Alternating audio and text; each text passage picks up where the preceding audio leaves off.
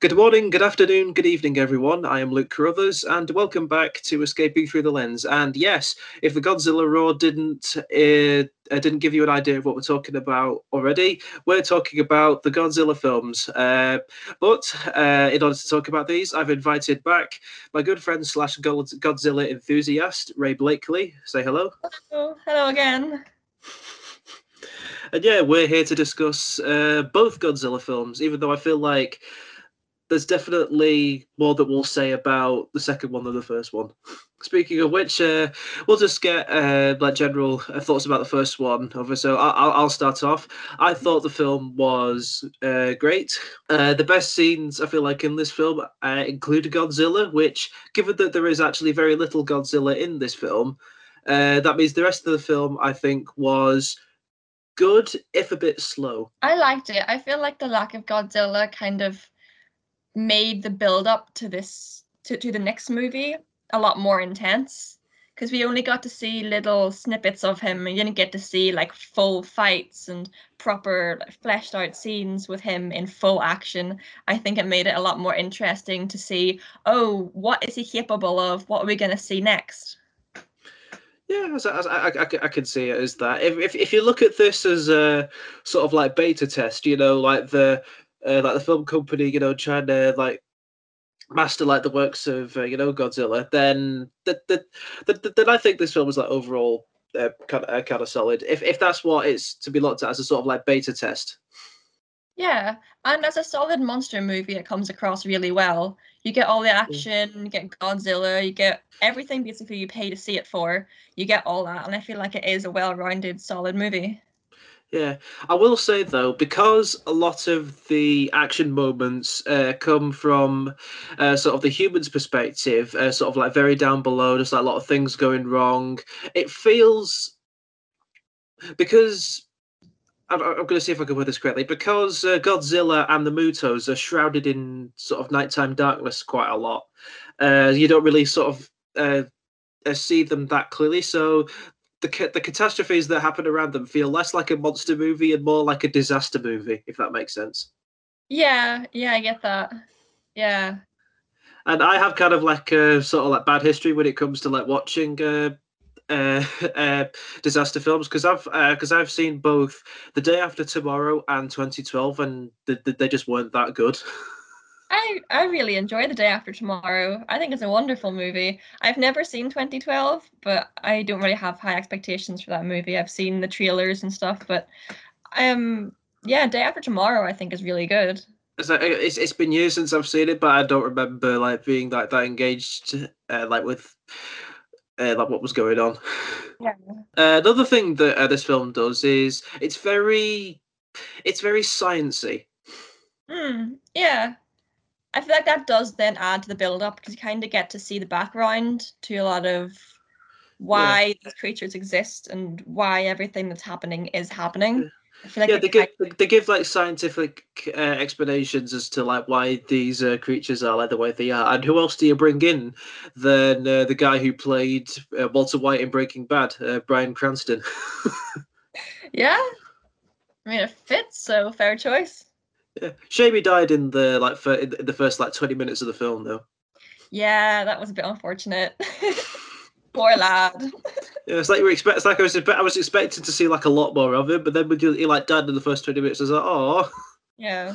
Well, he got his paycheck, so a big yeah, name was a big movie for a little amount of time. He was happy yeah, enough. yeah. He got his paycheck, and people are still watching Breaking Bad. I still haven't seen it.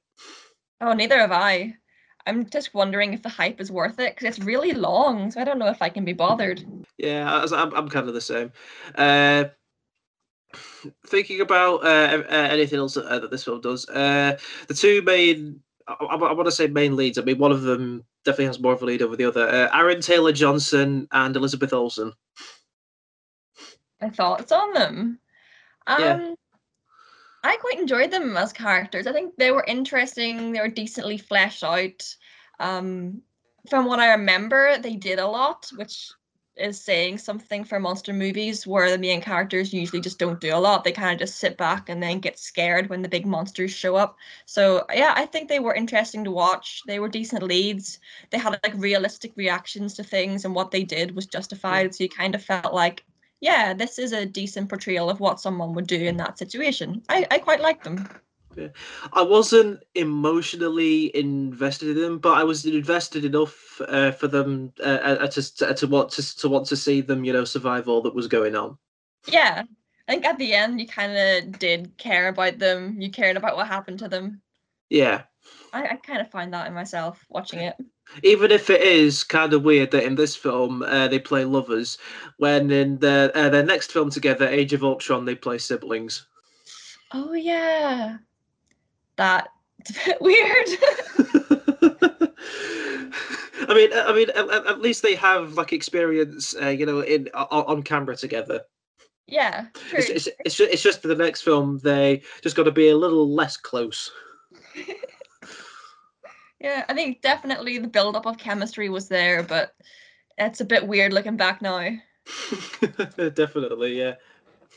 I mean, then again, not many people remember like that Aaron Taylor Johnson was in like Age of Ultron, considering that Quicksilver, died in his first film. Yeah, that's a good point. Which is a shame because I feel like he gave like an underrated performance in that film. Hmm. Also, last note, I want to say before we move on to King of the Monsters, this film was directed by Gareth Edwards. He was the same guy who directed Rogue One. All right. Oh, see, I didn't know that, and I didn't like Rogue One, so I feel like he definitely made a better movie when he made the Godzilla movie. I'm Yeah, just not a fan of Rogue One at all. I don't. There's so much of it I can't stand. It's just, I think it's a terrible movie. So to hear that he made the Godzilla movie, it's like, oh, he actually can make good movies. Surprising. yeah. I thought Rogue One was okay. Ooh, I have a mad complex about the Star Wars movies, and I think Rogue One is just a massive stain on the franchise. Wow. Like this is not the first I've heard of it because everyone else that I've heard talk about the film either like praises the heck out of it or just thinks it's okay. Mm. Oh no, I have strong opinions on that Yeah. movie. The last My 3 minutes with Darth Vader are pretty cool, I think. Yeah, I liked that. I liked whenever they tried to make Leia in the movie, but they had to use all the kind of like facial reconstruction and different stuff to kind of make her look realistic. I quite like that, but that's one of the only points that I actually liked in the movie. Yeah, the CGI like motion capture with like they did with Princess Leia and Grand Moff Tarkin, I could admit was like pretty cool. Even if when you look at it right now, you can't look at it without hearing the PlayStation 2 boot up sound. Yeah, fair enough. All right, feel like we've said everything we need to say about the first one. Let's talk about King of the Monsters. Yes, getting on to the good stuff. Here we go. So I'll let you start this time. Oh, I adore this movie. It's just so good. Like, oh, I would just anyone that hasn't seen this movie needs to go and watch it. I would tell anyone to watch this movie. It is one of my favorite movies. It's just so good. As a really good action-packed monster movie, it's epic. And as a good story with deep characters, deep relationships with each other, and you actually come out of it caring about the characters, I think it's just all around perfect. Do not have I don't think I have a single bad note on this film. I think it is perfect. All right, and that's where we're going to leave it for today. Just No, cut that's me off before I start ranting on how amazing this movie is. All right, I'll give my thoughts on it. I'll be honest. Going into this, having like recently watched like the 2014 film, I expected it to, be great, but my expectations were kind of middling, considering how I thought like the 2014 one was good, if a bit slow. Yeah. But no, I was incredibly blown away by this film. It is it is I think we can easily put it as the Godzilla film. Oh yeah, definitely. This is this explains everything that Godzilla needs to be. I think they did him to a T. It is perfect. Yeah, because like no like disrespect like towards like the older like films, because I'm pretty sure they were what built up his reputation, in the first place. Unless we're talking about, I don't know, maybe like the 1998 one. Yeah. But no, this like that like this is, if anyone was to like, ask me like what I would say is like the Godzilla film, then I'd definitely say this one. Definitely. I also feel like from the last episode we did, when we talked about Kong, whenever I went back to rewatch this movie, I spent the whole time enjoying it as I did the first time, but also just comparing it to Kong and watching it and comparing it to that last movie. I just feel like Kong did not live up to it at all. Like that was just not good. You can't I compare them. Godzilla is just in a different league. I I could kind of see where you're coming from there. Like I I think like compared to like Skull Island, obviously the stakes are a lot higher than that one. Yeah, definitely. So so there's definitely much more of like a grander sort of scale to it. But I still think that Kong Skull Island like holds up like on its own. Obviously, like compared to like Godzilla, it probably isn't that great. But Yeah. that's like comparing, I don't know, that's like comparing like a digestive biscuit to like a chocolate ghetto. Ooh, yeah, that definitely describes it. I think Kong was more of like a rich tea biscuit where it was bland and stale, but it's more like a rich tea that's been left in the back of a cupboard for a while and no one wants to touch. Yeah. Godzilla's like the fancy cakes you only bring out when people are around and your mom tells you not to eat them. That's what Godzilla is. Meanwhile, you're looking down at Rogue One, which is just to use like just like a soggy Jaffa cake. Oh, yeah, Rogue One is definitely a soggy Jaffa cake. That's the biscuit that doesn't even get to stay in the back of the cupboard. You just put that straight in the bin. Rogue One goes in the bin. Although I'll be honest, like on the subject of like Kong Skull Island, what do you think he was up to? Like while like, all the monsters were like awakening around like the entire planet, just sort of attacking everybody. I think because the Skull Island movie was set in the 70s, I think he just had enough and he was sitting back like, right, lads, it's your turn. I'm not having anything to do with this. Your turn to save the world. I'll just chill out. He's like, it's not my business. It's your turn. you just get like a random scene is it in King of the Monsters where all the monsters are just sort of like attacking everywhere on Earth, and then you like cut to Skull Island and you're just sort of like relaxing there, like Shrek in the beginning, in the beginning of Shrek. Yeah. In Skull Island, the storm cleared, so now it's just blue skies. Kong's laying up on the beach. He's just loving life. All these monsters ain't got nothing to do with him now. Done its job. Also, to bring up something else, like from the last film, because it does make a lot of references to that film, calling it like the San Francisco attack. Hmm. I'm wondering where the heck I put the notes of like where's Quicksilver and Scarlet Witch, when in reality I just mean like where was that? I think the Brodies they were called. Where were they? Oh, true. I didn't. I wasn't really too bothered about them. I didn't really think about that a lot. Like neither was I. It's just that the last film did so much like on them, like focusing on them, like the events going around them. It just kind of makes you wonder, What happened? Yeah. yeah, what happened? But that's what I mean. Where I didn't really think about them that much. I feel like in this movie, you can watch this movie and enjoy it without having seen the last one. But if you Yeah, kind of put that to the back of your mind and think, okay, the 2014 one was kind of like a teaser, but here's the main film. So that's why I didn't really worry too much about what happened or the characters in the last film. I kind of just went, okay, that's a little bit of what's going to happen. Let's enjoy the main event. yeah, But also, I do think when we talk about characters and things like that, memorable characters, the woman that played Emma Russell, Vera, someone, I can't remember her last name, she was in she played in some really famous horror films in the Conjuring franchise. And she Yeah. played Lorraine Warren, who's this really famous paranormal investigator figure. So I absolutely adore her as an actress. So to see her in like one of my favorite movies again, it's like, oh, this woman is just one of my favorite actresses. I absolutely love her. She did a very convincing job in the role that she was in, even if like her motivations, I was as a kind of I will admit I kind of low key rolled my eyes over it, over Right. the her motivation is basically like like the humans are like the cause of like war, pollution, and stuff like that. I'm like, gee, where have I seen this before?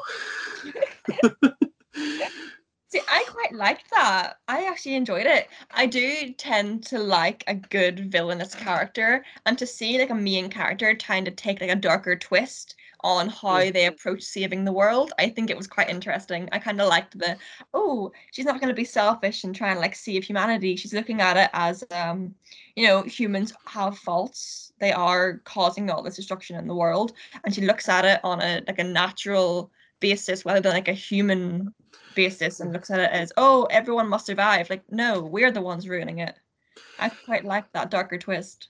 It's an edgy motivation to have, but then you realize there is a lot of other like villains in cinema that have had that edgy twist. It's kind of like going into school with like a tattoo, and then realizing everybody else has got a tattoo. True, true, yeah. Mm. I did like the guy, I can't remember his name, but the guy that plays like the main villain, because just to see a Charles Dance, I think he was called. I yeah, think now correct me if I'm wrong, because I've not seen it. Was he in Game of Thrones? I have no idea. That's another thing I haven't seen. And I don't intend on watching after hearing about the ending. But yeah, I quite liked him, and watching it and then hearing him speak, I kind of get the vibe like, oh, it's a villain with an English accent. That's surprising. The Brits always causing trouble, Always the Brits. and it's always got to be like the posh Brits. It's never like a northerner. It's like you think they got a posh accent. Weren't you raised better? You think you think they do a lot better for being posh. Again, yeah, there's like never a northern villain like Yeah, to come from like Britain in cinema. I'd love to hear a Northern Irish villain. I think that'd be class. That'd be quite good. Speaking of that character, the whole point of it is that he's teamed up with Emma, and it isn't revealed at first, but it's revealed later that he's teamed up with Emma in order to release like a bunch of the monsters, in order to go forward with their sort of half human extinction plan. Yeah.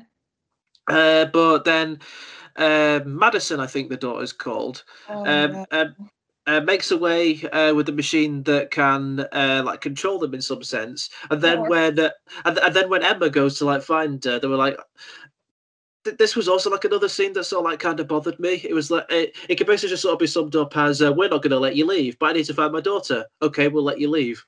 And then they don't, and then that villainous threat doesn't really show up like for the climax, but instead like the post credits scene. Mm, true. I when you brought up Madison, she's probably the only character I actually have a problem with because it took her an hour and a half to do anything, and that was Yeah, over half the film. And I was just like, why does she? I know that they had to have the kind of emotive response to her getting hurt and her getting harmed, and her dad was kind of just there to protect her, but she didn't actually do anything for half the film. She's just standing about doing nothing. she takes the Tom Hiddleston Skull Island role. Yeah, exactly. Exactly. That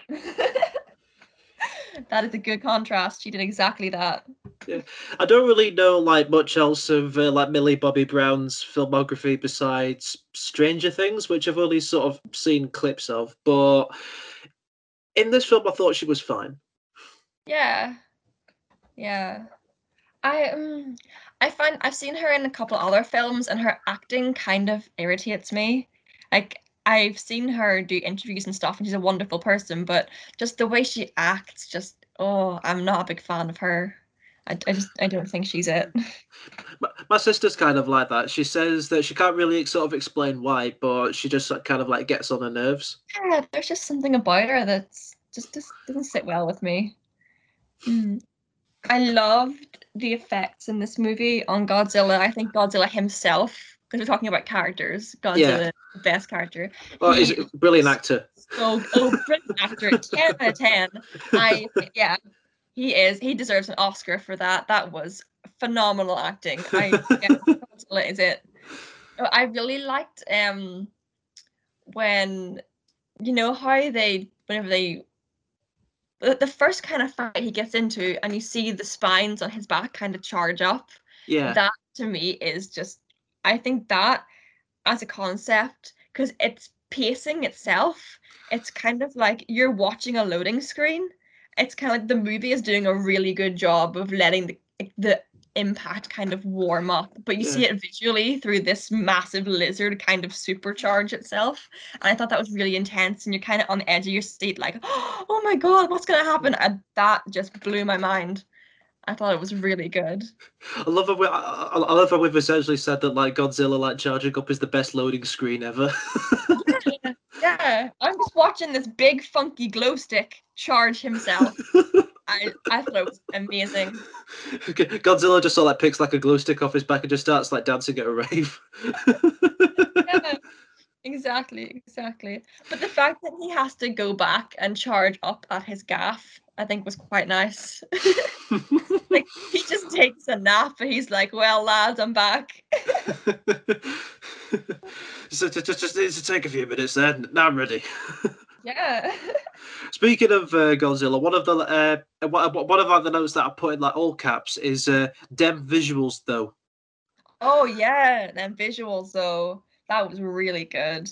There was one moment with visuals, I feel was I find it slightly comedic, but it's meant to be serious. It's where you get a really good image of Godzilla, but then he kind of like he turns and looks straight into the camera, and like the music kind of like builds up, and I felt like Godzilla was on The Office.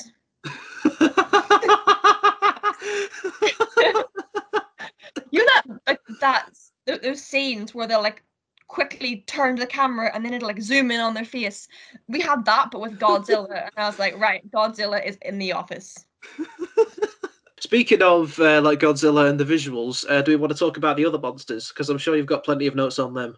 Yes. Oh, this is what I'm Let's. talking about. This is what I missed in Skull Island, because Skull Island kind of give you like a little visual of here's a big spider that's got bamboo legs, but you only see it from the underneath, or the big kind of like buffalo looking one, and you only kind of see it from face on. And I think, oh, these monsters are good, but I want to see more. And this movie just gave me everything I needed. Yeah, Oh, this movie does it so well. I've got the names down of like the monsters. You know where their names are said out loud for the giant mammoth and the like giant spider because their names like weren't said out loud. I basically just ended up calling them Aragog and Manny. Oh my god. Fair enough. Because like Aragog is like the only like giant spider I can think of, and then like Manny, I don't know, because it looks like a mammoth. See, if that was me, I would have thought of Shelob. Shelob, Lord of the Rings. oh yeah, that giant spider. That is the giant spider. She has such a good cinematic role. She is the giant spider. I really liked the was it Ghidorah? The King massive Ghidorah. three-headed one. Yeah, I love that. A Mothra as well. I loved her too. She was so sad. I did not like what they did to her, but Oh, it had meaning, it had impact, so it was all right. But not good. honestly, it takes a lot for something with TV or film to make me cry. Yeah. So much so that there's been like very like rare occasions where I've cried. It's such a small list I can name it. So stuff that's made me cry was Guardians of the Galaxy 2. Yeah. when Yondu died. Mm-hmm.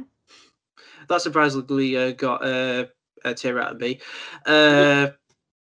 Another film to make me cry, and I don't know whether I should be proud or embarrassed. Paddington 2.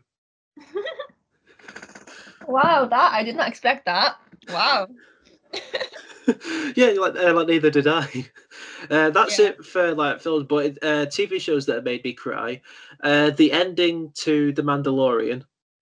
Oh, right. See, that didn't make me cry, but I thought it would, but it didn't. I think the only part that I would have cried at was just the fact that it was over. That may have got a tear.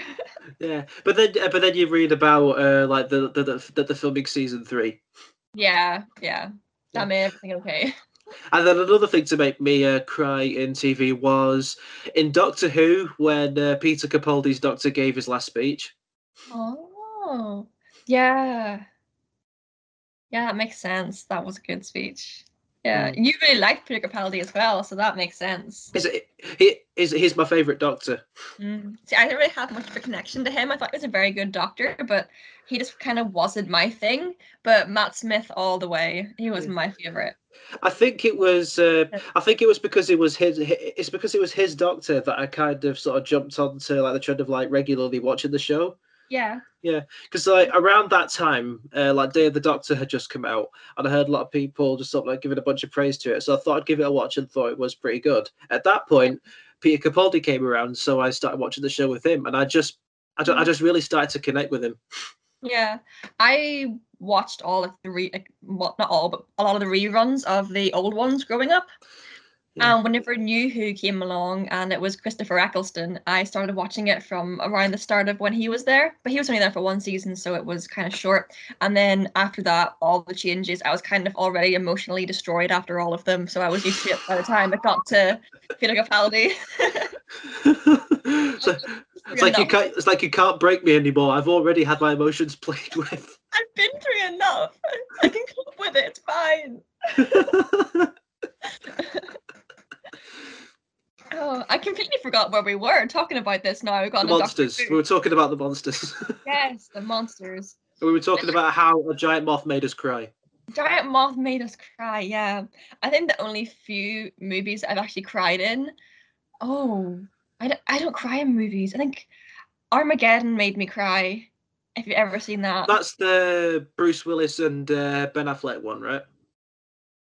Oh, I can't remember who's in it. No, Steve, not Steve Tyler. God, Liz Tyler's in it.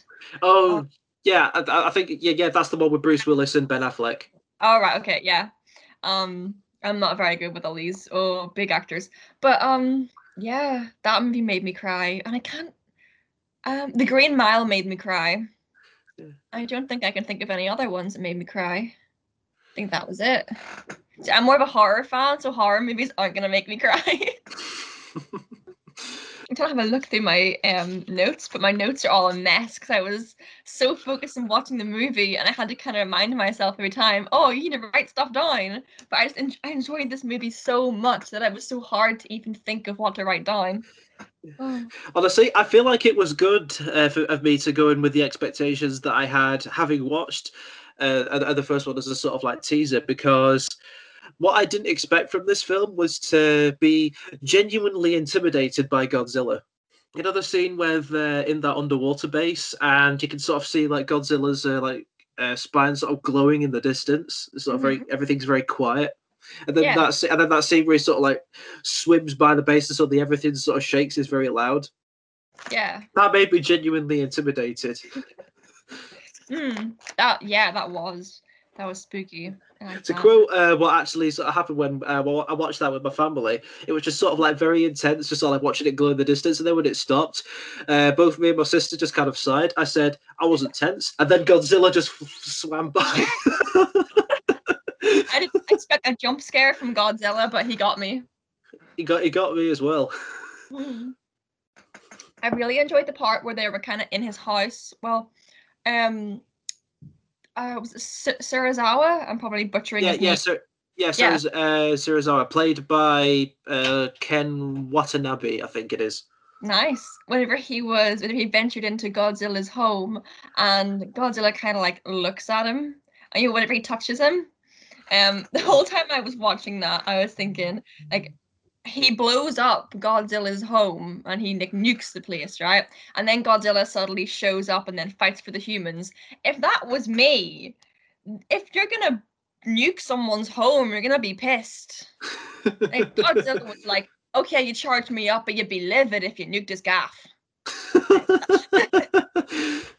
He's like, oh, humans are all right, but you did destroy my house. If someone nuked my house, I'd be mad. Maybe that's what's causing him to like hurt people, and we don't know why in Godzilla versus Kong. It's because we blew up his house. That's why. Yeah, the set design was so nice. It was a beautiful underwater kind of mysterious, ancient looking, almost like a temple. They had more of that like religious imagery with like the staircase, like Stairway to Heaven to Godzilla. I picked up so much religious imagery in that film. It made me so happy. I love stuff like that. But anyway, it was so nice and so beautiful. And then he just nuked the place. I was like, why? He has no care for architectural design. Which I feel like had to be done in order to because Godzilla was dying. He had just been hit by, what was it, an oxygen destroyer or something. Yeah. He needed a revive. He needed a revive from Sarazawa.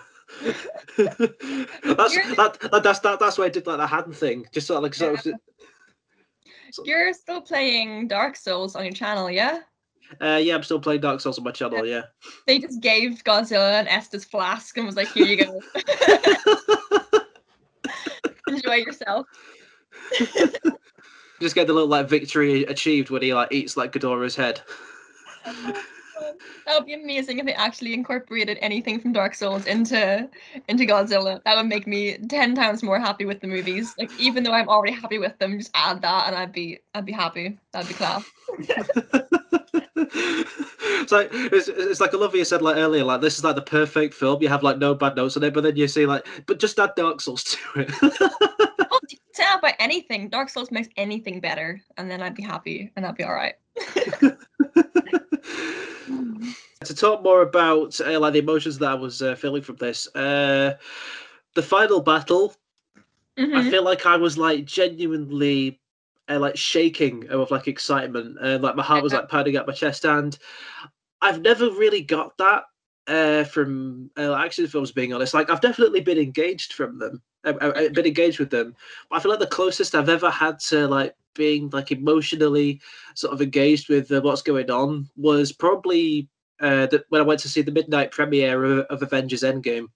Oh yeah, I feel like everyone kind of got that sense from Endgame though. Endgame was such a like, it's a whirlwind of emotions. It kind of got everybody. But yeah, I understand what you mean. Which I feel like Endgame is also like another film that's a discussion for another day, because there's so much to talk about with that film. That's a rant for another time.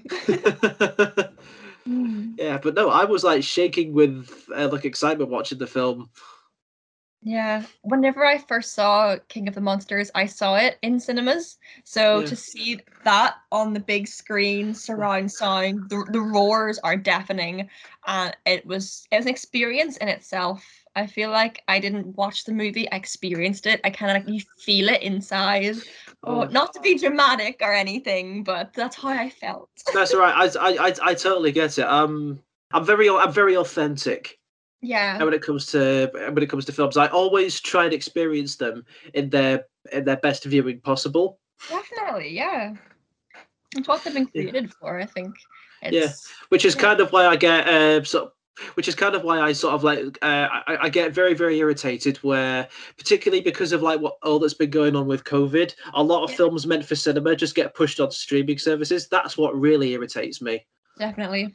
These were built to be cinema experiences, and now you're just putting it into somewhere where people have like the ability to pause or get distracted from that takeaway that they ordered. Exactly. I definitely feel that. If Godzilla versus Kong gets released before cinemas are open, I will be livid. I think I will. Are they getting released on cinema and streaming services at the same time? Yeah. No. It's You all know, right. It's all right. Like, it's like the true fans will go and see it in cinema. The peasants will just watch it on HBO Max. gonna risk COVID to go and see Godzilla. Honestly, I feel like it's worth it. Oh yeah, definitely.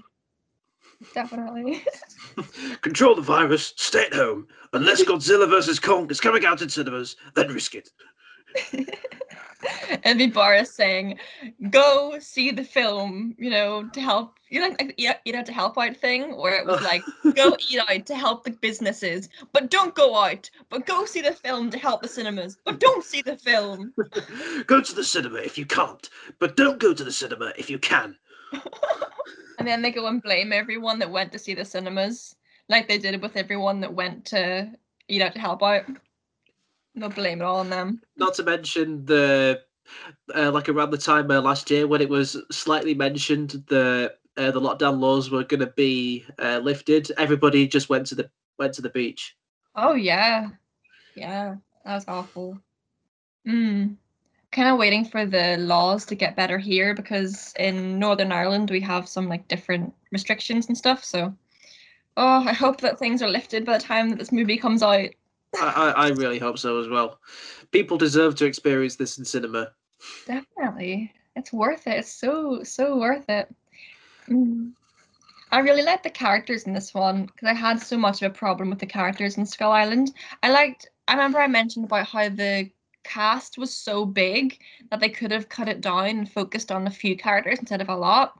But in Yeah, this, I think the cast doubled from Skull Island, but everyone still had the right amount of screen time. Like there was that woman that was a pilot that got hurt. You actually cared about her, but you only saw her a handful of times. A lot of the scientists, a lot of the people that got killed by like the fights that were going on, you actually cared about them. And the um the Colonel Foster, the woman, I really really enjoyed her. I thought like to see a really strong woman of color in like a lead role in a film, I thought it was really good. Even though she wasn't one of the main characters, she was still a strong leader, and you actually cared a lot about her. I think the development in this and the focus on a diverse cast was a lot better than Skull Island. yeah. I definitely say that like the characters in this, I definitely cared a lot more than like the characters in Skull Island, and especially like the characters like compared to the last film. Even Yeah. though it is kind of obvious, like which characters like take priority over others, I did at least feel so sort of least okay. I like this person, even if their Yeah. role was like very sort of like minuscule. Which, given how many like characters there were, Hmm. and I think the film has the advantage of, as you said, being like a sequel to like the last one. Because from the Hmm. last one, because it was kind of a teaser, it was also the first time I feel like the humans were dealing with this kind of like level of threat, so they didn't really know what to do. Whereas with Yeah. this one, it's like 5 years later, it's like, no, we're prepared for this. Hmm. So I feel Definitely. like because they had the advantage of like being prepared for it, we didn't have to sit through a bunch of we need to investigate what this monster's going to do, or we need to investigate what this monster's going about, and taking up Yeah. a large chunk of time. Yeah. I also feel this movie was such a big win for me because we had strong female characters. No one had to take their clothes off. No one got wet and their clothes didn't turn see-through. And I loved it. It was so much better than Skull Island. I mean, technically, everybody gets wet in the final fight because it's raining. Yeah, but no one's clothes get see-through. And I loved that. And that was very good. It just irritates me in movies. I really enjoyed this one for not having it. Yeah. I've just realised earlier when we were talking about the monsters, we mentioned King Ghidorah and Mothra. We didn't mention Rodan. Rodan, yeah. I really, really liked Rodan because they made him look like he was actually from the habitat that he came out of. Because instead of having like a dragon or looking more scaly or more kind of like lizard-like, they actually made him quite crusty and he looked burnt and he was kind of flaking. I think the design on that was a lot better. Instead of having like the wings where they looked more like wings, they actually looked like solid rock and they were really like chunky and looked really awkward. Like whenever he was flying around next to Mothra, you actually saw a really, really stark contrast in the design of them. And I thought that's a really good monster where it's not based off like actual animals. It doesn't look animalistic. It actually looks like a monster. And I thought that was really good because they related him a lot more to the characteristic of being like the fire demon, was it? Yeah. They made him look like crispy and burnt and a little bit singed. And I thought that was very good. Yeah. The the one thing that I can really appreciate about Rodan is, do you remember? Do you remember last week when we were discussing Skull Island? How I basically said how the film was able to show like the absolute size of the monsters, like the absolute size of the lads.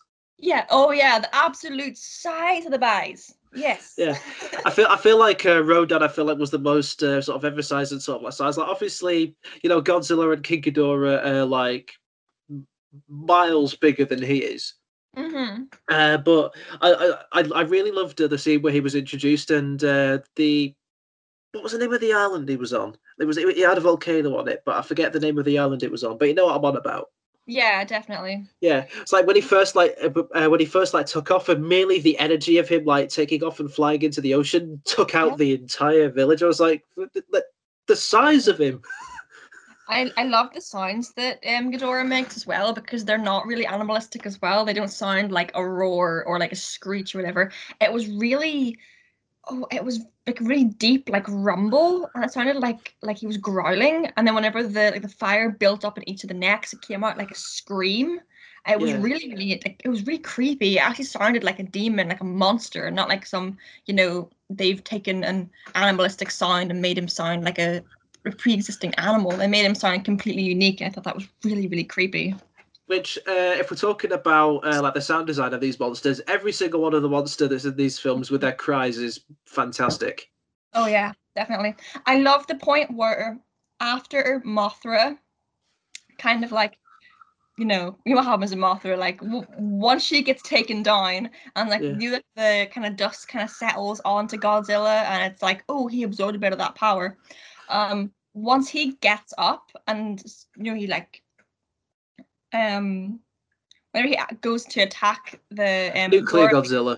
yeah, nuclear Godzilla, that's the one, nuclear Godzilla. He makes a sound whenever he is like breathing out that like nuclear fire or whatever it is, all that stuff to take him down. That scream is the same sound that Mothra made. Is this the same one And the Mothra used? Yeah. I noticed that. Not to mention, you can like sort of like see a sort of like brief reflection of his like wings in the yeah, explosion. Her wings, I should say, her wings. I thought that sound was really good because the Godzilla roar itself is like it will shake you, like you're sitting there like, whoa, that's a really deep, scary roar. And it's really intense, it's iconic. But to hear him make that noise, it was like, whoa, that really adds impact to the sacrifice that was made. And I thought that Yeah. was a really, really nice little sound detail. Because like Godzilla's like the king of the monsters, and then like Mothra's like the queen. Yeah. Oh, it was so sad. I keep thinking about Mothra now. It probably like messed my sister and my mum up watching it, and it did a little bit with me as well. Which, again, as I said earlier, is very hard to. It's a very hard emotion to get out of me in films. Definitely.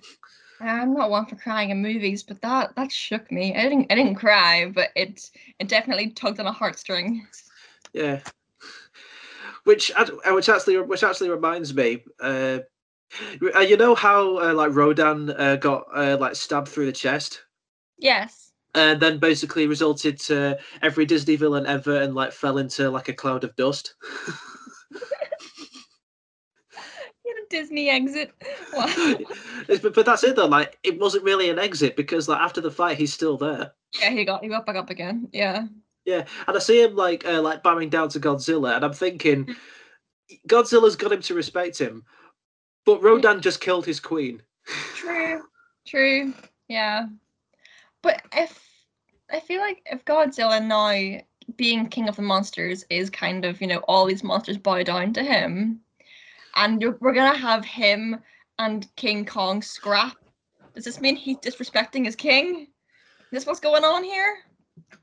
I don't know. It's just, I feel like I feel there would have been like something to like sort of like get his revenge on Mothra like towards Rodan, considering Rodan was viciously attacking her. Mm-hmm. maybe like every single one of the monsters just sort of like starts to walk away, and then Rodan's about to like fly away, but then Godzilla's like points him and says, "No, you're tidying this up." Get back here. Finish him. I love watching the fights in the water because if you remember from the last episode, we had who's going to win in King Kong versus Godzilla. And my bet's on Godzilla, but watching him fight in water makes that even stronger because King Kong is going to have nothing on Godzilla if Godzilla's in the water. King Kong better stay out the water if he wants to live. Unless he does, like, I don't know, maybe like a cannonball or something. Maybe Godzilla will just, like, if he ever comes near him, he'll just take one smell from King Kong and leave. You don't want to be near that. I keep thinking about that now. Every time I think about King Kong Skull Island, is that idea that we brought up last time about how bad does King Kong smell. I think where Godzilla's walking around with like the radiation coming out of him, he's melting like steel beams and stuff. He's melting buildings. I feel like Godzilla does that, but it's just the stench of him. so it's like instead of like everything burning, everything's just sort of like wilting. Yeah, it's withering away. withering away.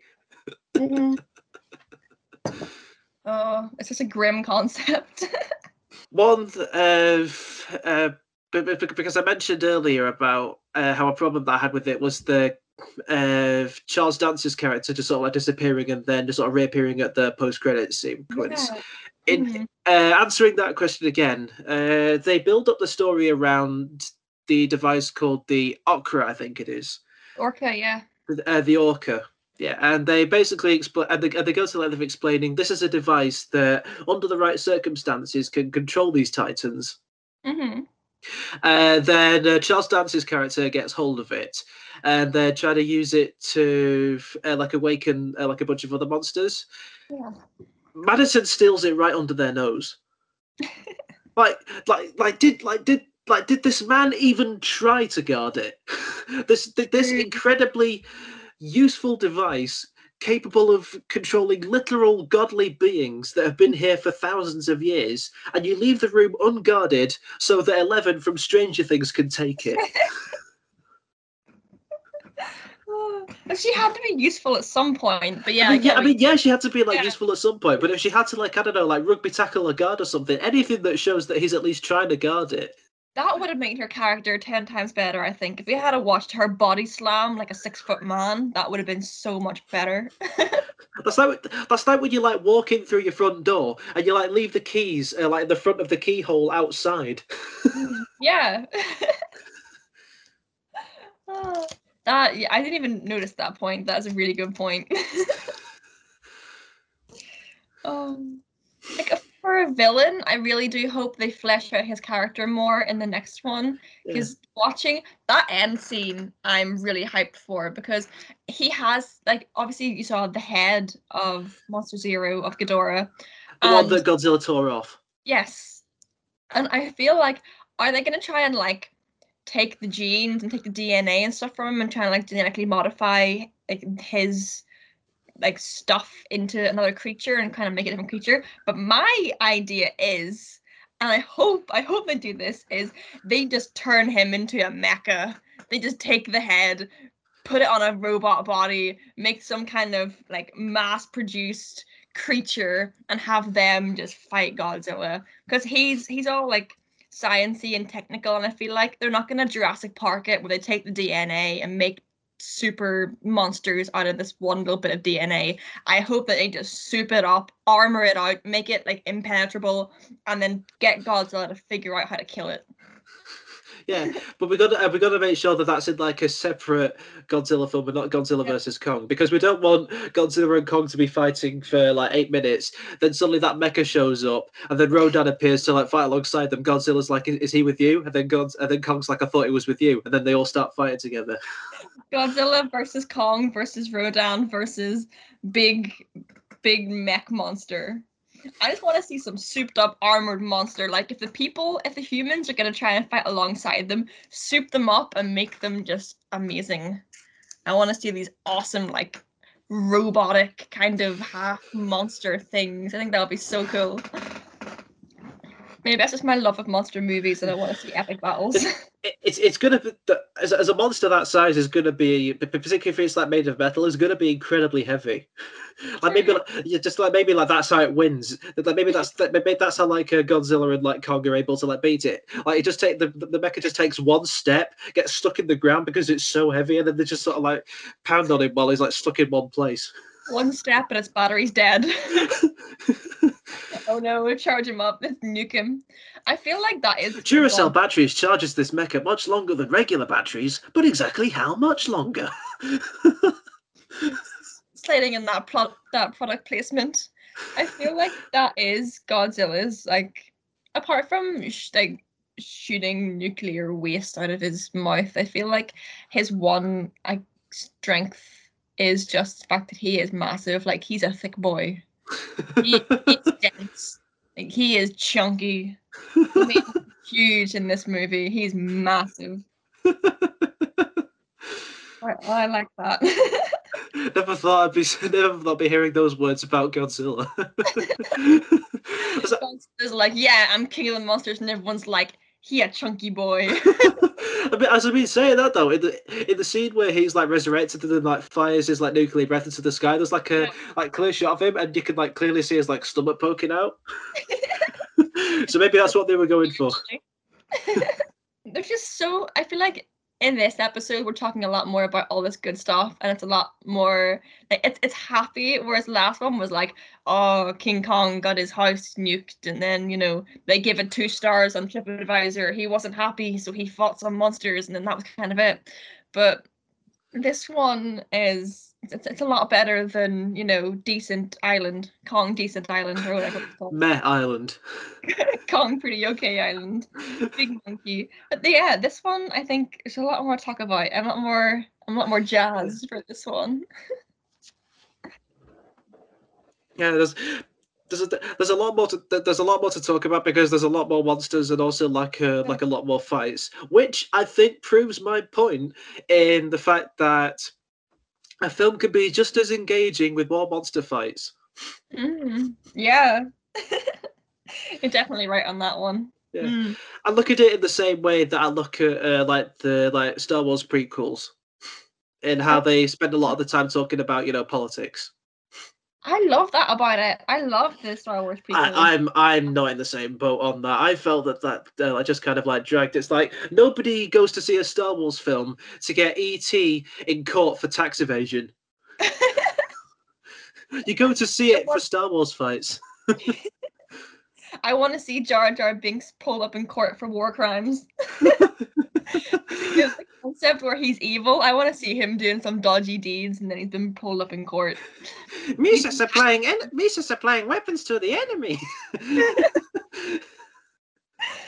Turns out he's just like Jabba the Hutt's arms runner and he's just been smuggling them across planet to planet. I have very controversial thoughts on the prequels. Like, what's your favorite Star Wars movie? Oh, favorite Star Wars movie. I'm gonna be boring and say Episode 4. Mostly Nice. because like I can see that what films like Empire Strikes Back and Return of the Jedi do to like improve like the effects on it. But with Episode 4, it's mainly a technical side because I love hearing a bunch of like behind the scenes info and like how they did this and how George Lucas literally pushed himself to the limit in order to like get that film made. Ooh, see, and also because I'm a big fan of Obi-Wan. True. Obi-Wan's good. My favorite is The Phantom Menace. You can tell that I was kind of like dodgy to say that. No, it's all right. Phantom Menace is. I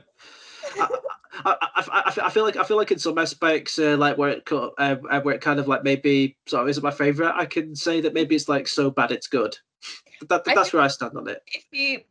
If you hadn't watched the original trilogy first, and you're going into starting from the start, from Episode 1, Phantom Menace. If you watch that as a opening to a franchise, I think it is amazing. The world building, the character building, the setup, everything I think is perfect. I also think, well, my favorite characters are Qui-Gon and Darth Maul. So I absolutely adored that movie. Darth Maul was pretty cool, I'll admit. Like the 5 minute fight scene with like him at the end is absolutely phenomenal.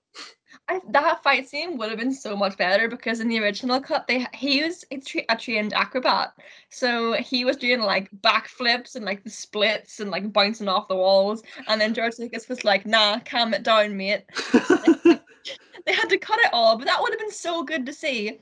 But I'm a really big fan of like all the lore to all the Star Wars movies, so hearing about what happened to Darth Maul and his kind of story arc after that movie, I think made me love it a bit more. So I have a mad thing about that movie. I love it. That is fair enough. Like as you said, if you're like watching it as like the like start of like a sort of as the start of like the universe of Star Wars, then I feel like it'll be solid. The problem is that it wasn't released that way. Yeah. Like people presumably like went from like Return of the Jedi, which that came out in 1983, and then it wasn't until about 16 years, and then the film that they get is about space politics. I loved it. I love space politics. Field politics is great. I loved it. I don't know. Like, given the like, I mainly go to like watch films to normally sort of like, for escapism to forget, what's all that's going on. Like, considering how our country is very overrun by politics. When I see that incorporated into Star Wars, I'm like, oh, not this again. Yeah, I get that. I feel like I should be like that because the country that I'm in is very, very political. So I feel like I should be like that, but maybe it's been ingrained in me that I have to be, enjoying politics and interested in politics. No, I like it. I thought it was really good. I feel like we've strayed incredibly off the path. Oh, definitely. We have strayed. We've lost the path. The path no longer exists.